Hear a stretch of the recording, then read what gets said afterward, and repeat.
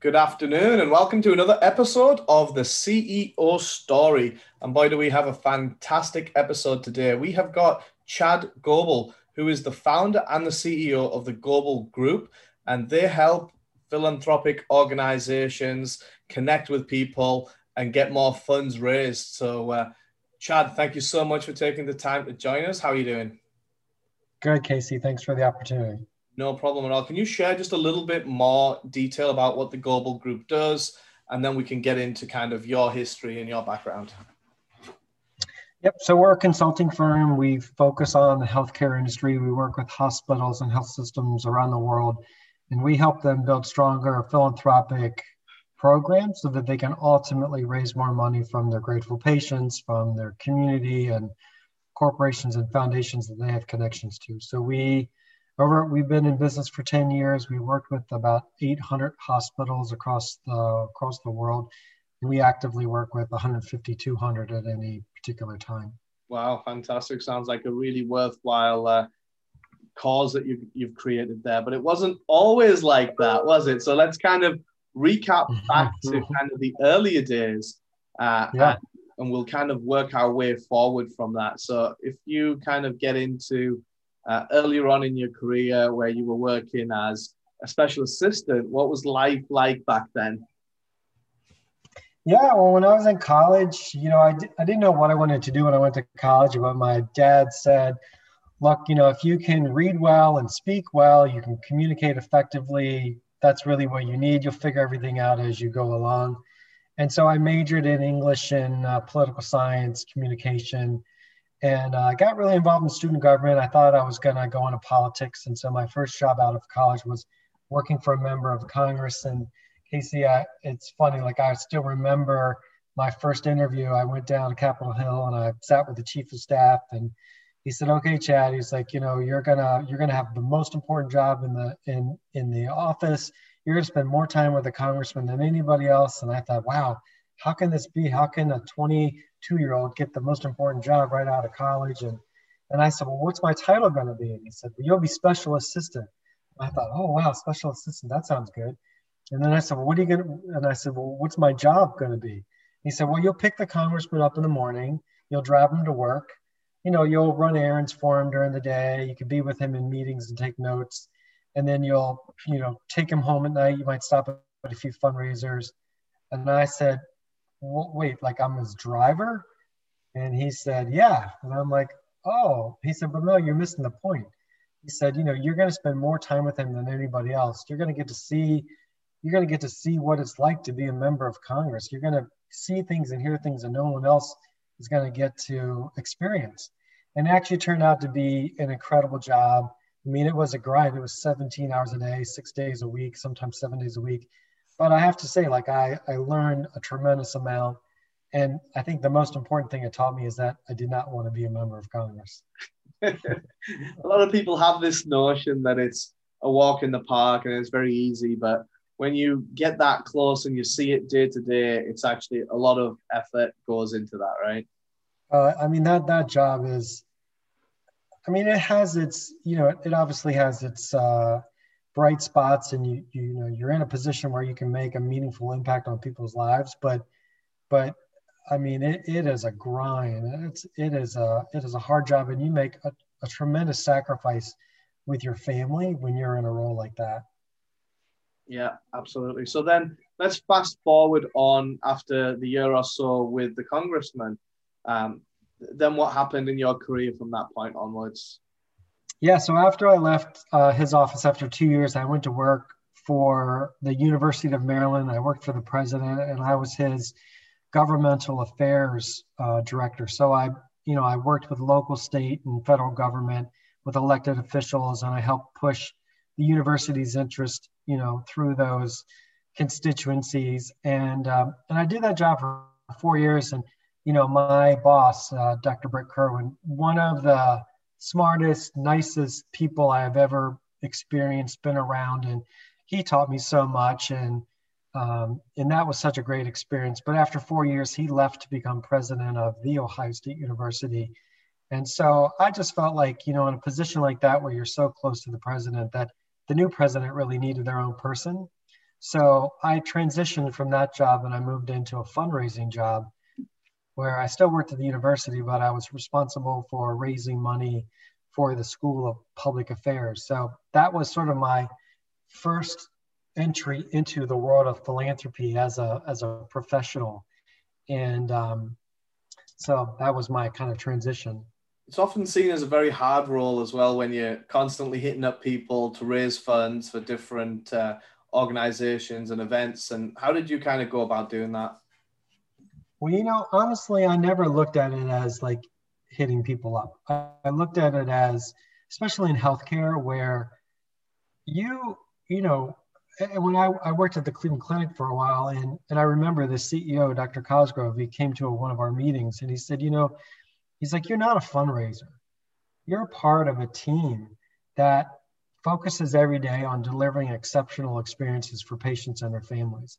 And your role may be a little bit different than that of a heart surgeon, but you play an equally important role in delivering that client experience. And I always remember that. And so I feel like, my job as a philanthropy professional was to engage with people who had experienced the School of Public Affairs or as a patient at the Cleveland Clinic, and to give them an opportunity to express their gratitude and to do that through a charitable contribution. We all hopefully are grateful for our experiences, and we all express that gratitude in different ways. And one of the ways that you can express that gratitude is through philanthropy. So I looked at my job as just really an opportunity to help people express their gratitude through this way, and then to show them how that gift was going to have a significant positive impact on the organization. So, to me, it was never hard. It was just, there's some awkwardness in the beginning if you're connecting with people that haven't expressed that gratitude overtly. So there's some rejection that goes along in the initial part. But once you find someone that's grateful, then honestly, it's a joyful experience. Yeah, and especially like you said, I think you framed it really well, where you've helped positively impact these people's lives. And now if they're in a position to be able to help someone else feel that same joy, coming from a real place of gratitude and a warm feeling rather than feeling the need to be obligated towards contributing, right?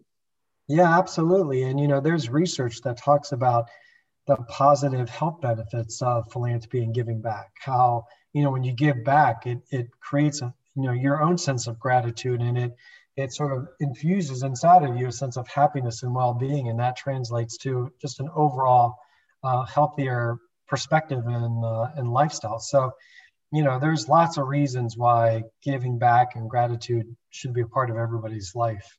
Yeah, I'm a big believer in that. A lot of what I do kind of in my morning routine is have a journal literally right next to my bed, start the day off with gratitude and end every day with gratitude. And it doesn't have to be anything huge. It could be the smallest thing that you're grateful for, watching the sunrise or the sunset, or kind of, living a fulfilled life. And, people often get caught up on being undergrateful for everything that we have. So it's definitely a big part of it. So now let's fast forward into kind of you starting your own business from this point. You were working with other organizations, but now you've had the GOBEL Group for over 10 years now, which is a fantastic achievement in itself. How did you come about starting it and then growing and scaling it? Yeah, well, I think this is one of the, how do you say it? This is one of the things that, people don't realize, like they might look at my situation and think, that I've done well, but they don't realize that up until this point, there were a lot of things that happened that I wouldn't necessarily be proud of. Like, so for example, when I worked at the Cleveland Clinic, I had the most amazing job. And I was young. I mean, I was probably 35 or something.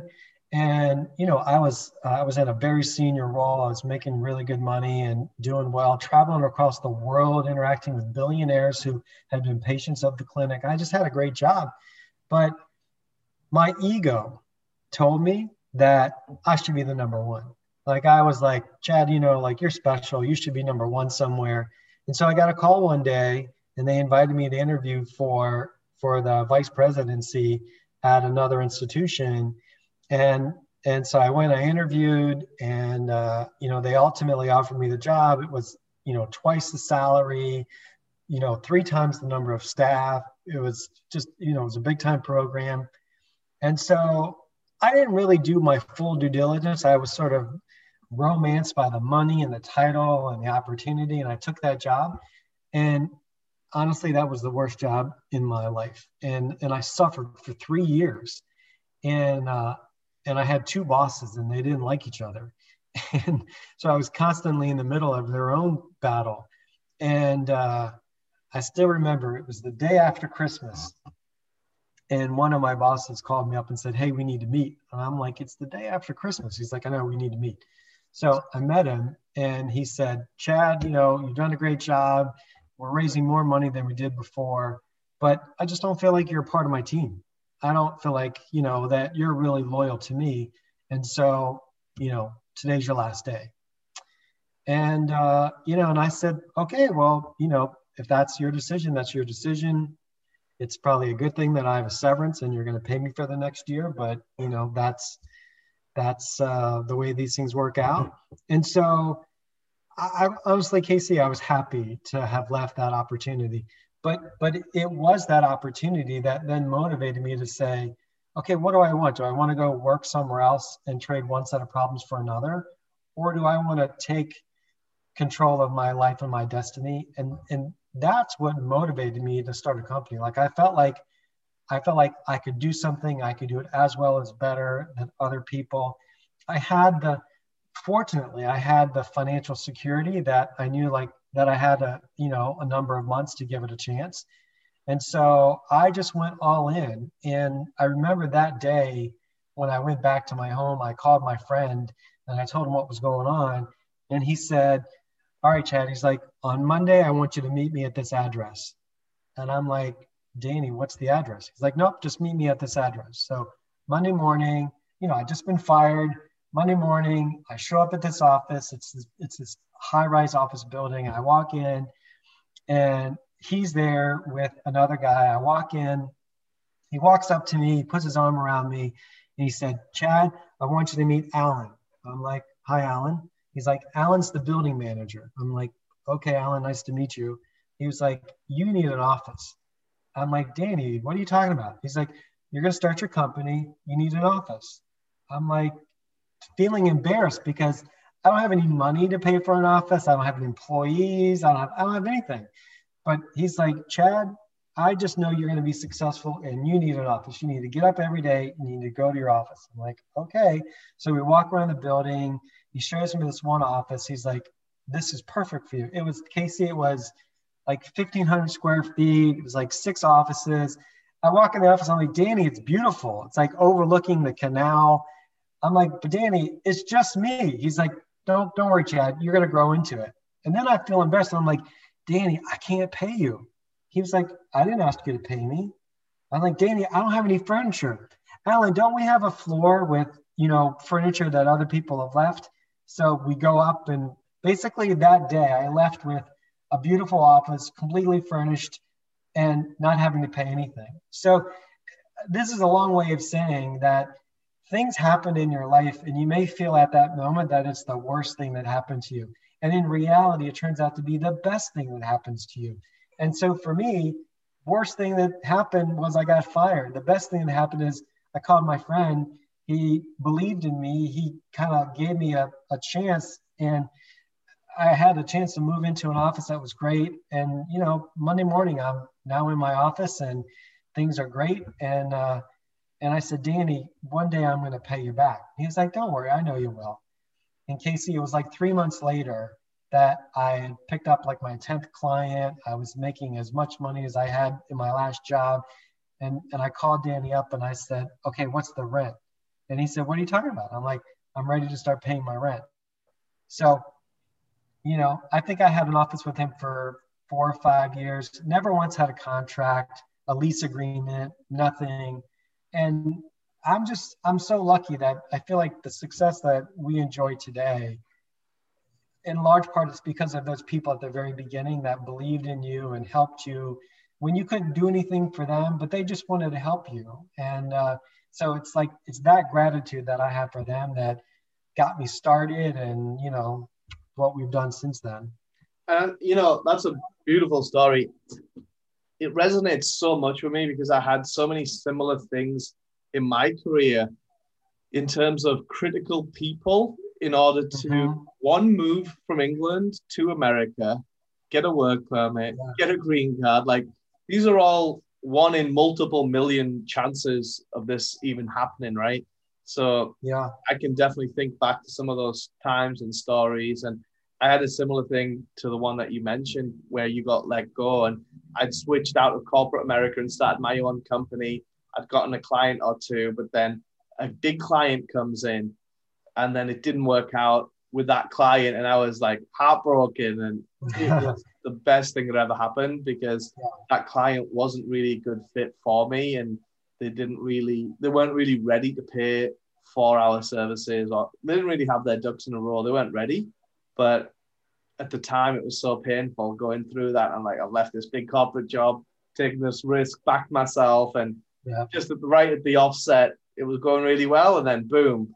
But it turns out to be really good because you learn and you grow and you attract the good like karma, let's call it, if we have to put a word on it, and it comes back around, right? Yeah.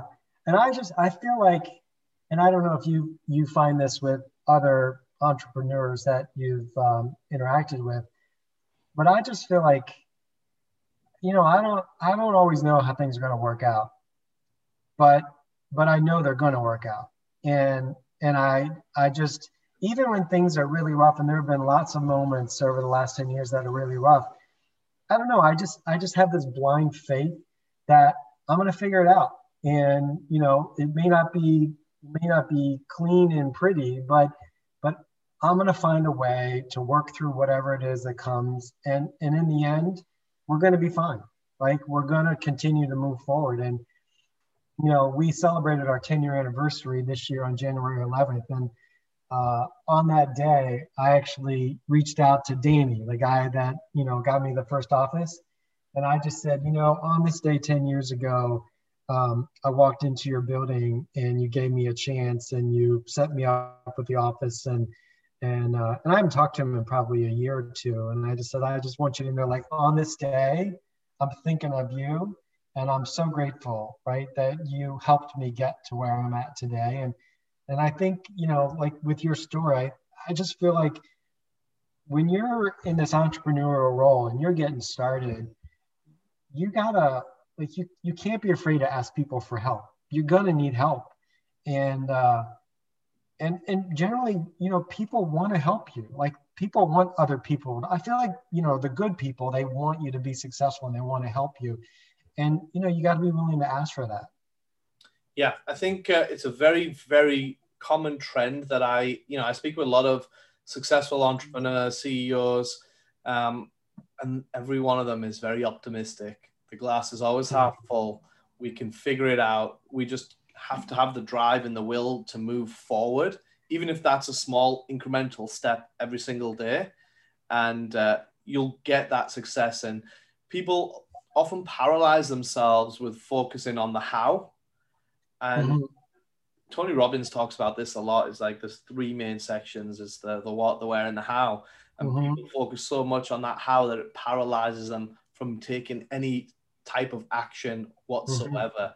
And you could have been paralyzed and stayed at home and not went to that meeting on Monday and never even known that you could have had a free office for a few months and grown into a multi-million-dollar company now.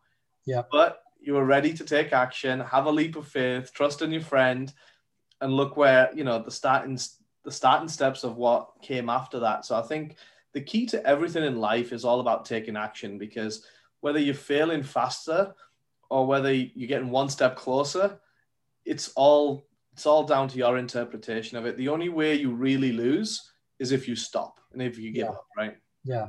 Yeah. And it's like what you said in the beginning when you talked about, people look at the glass half empty or full.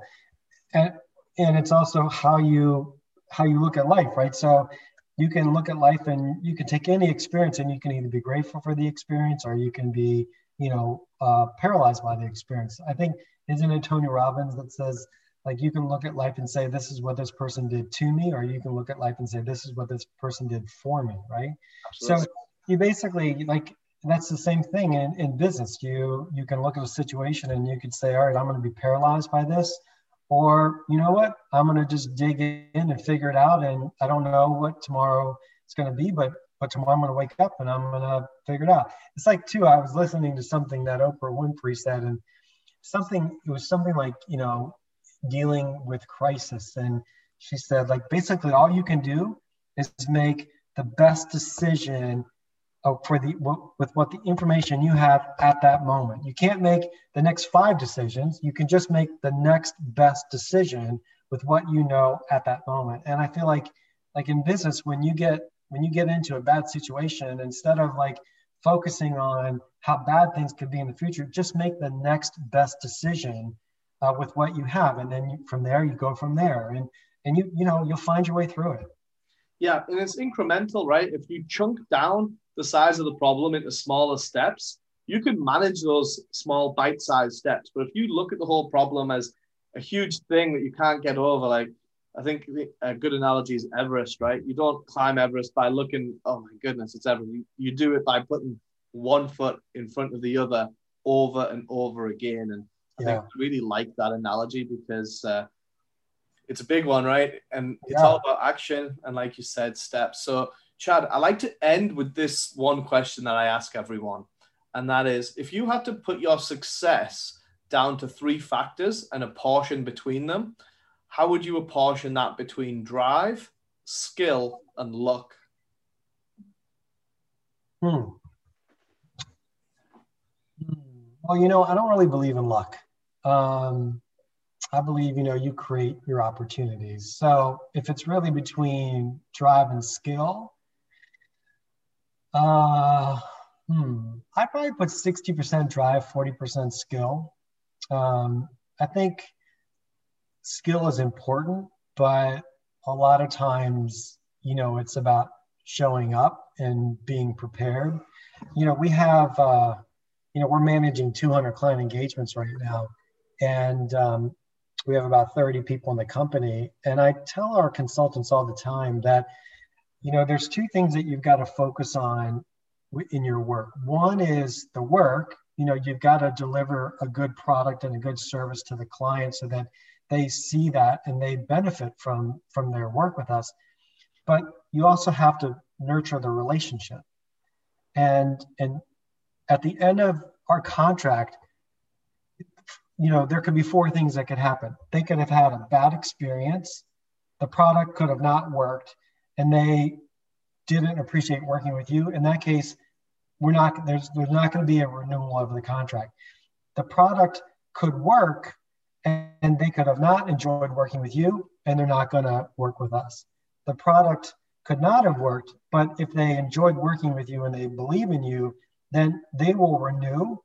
Or if the product worked and they enjoyed working with you, then they're going to renew and they're going to be a Raven fan and they're going to refer us. So relationship along with skill, both are important, but sometimes the relationship or the drive is actually even more important.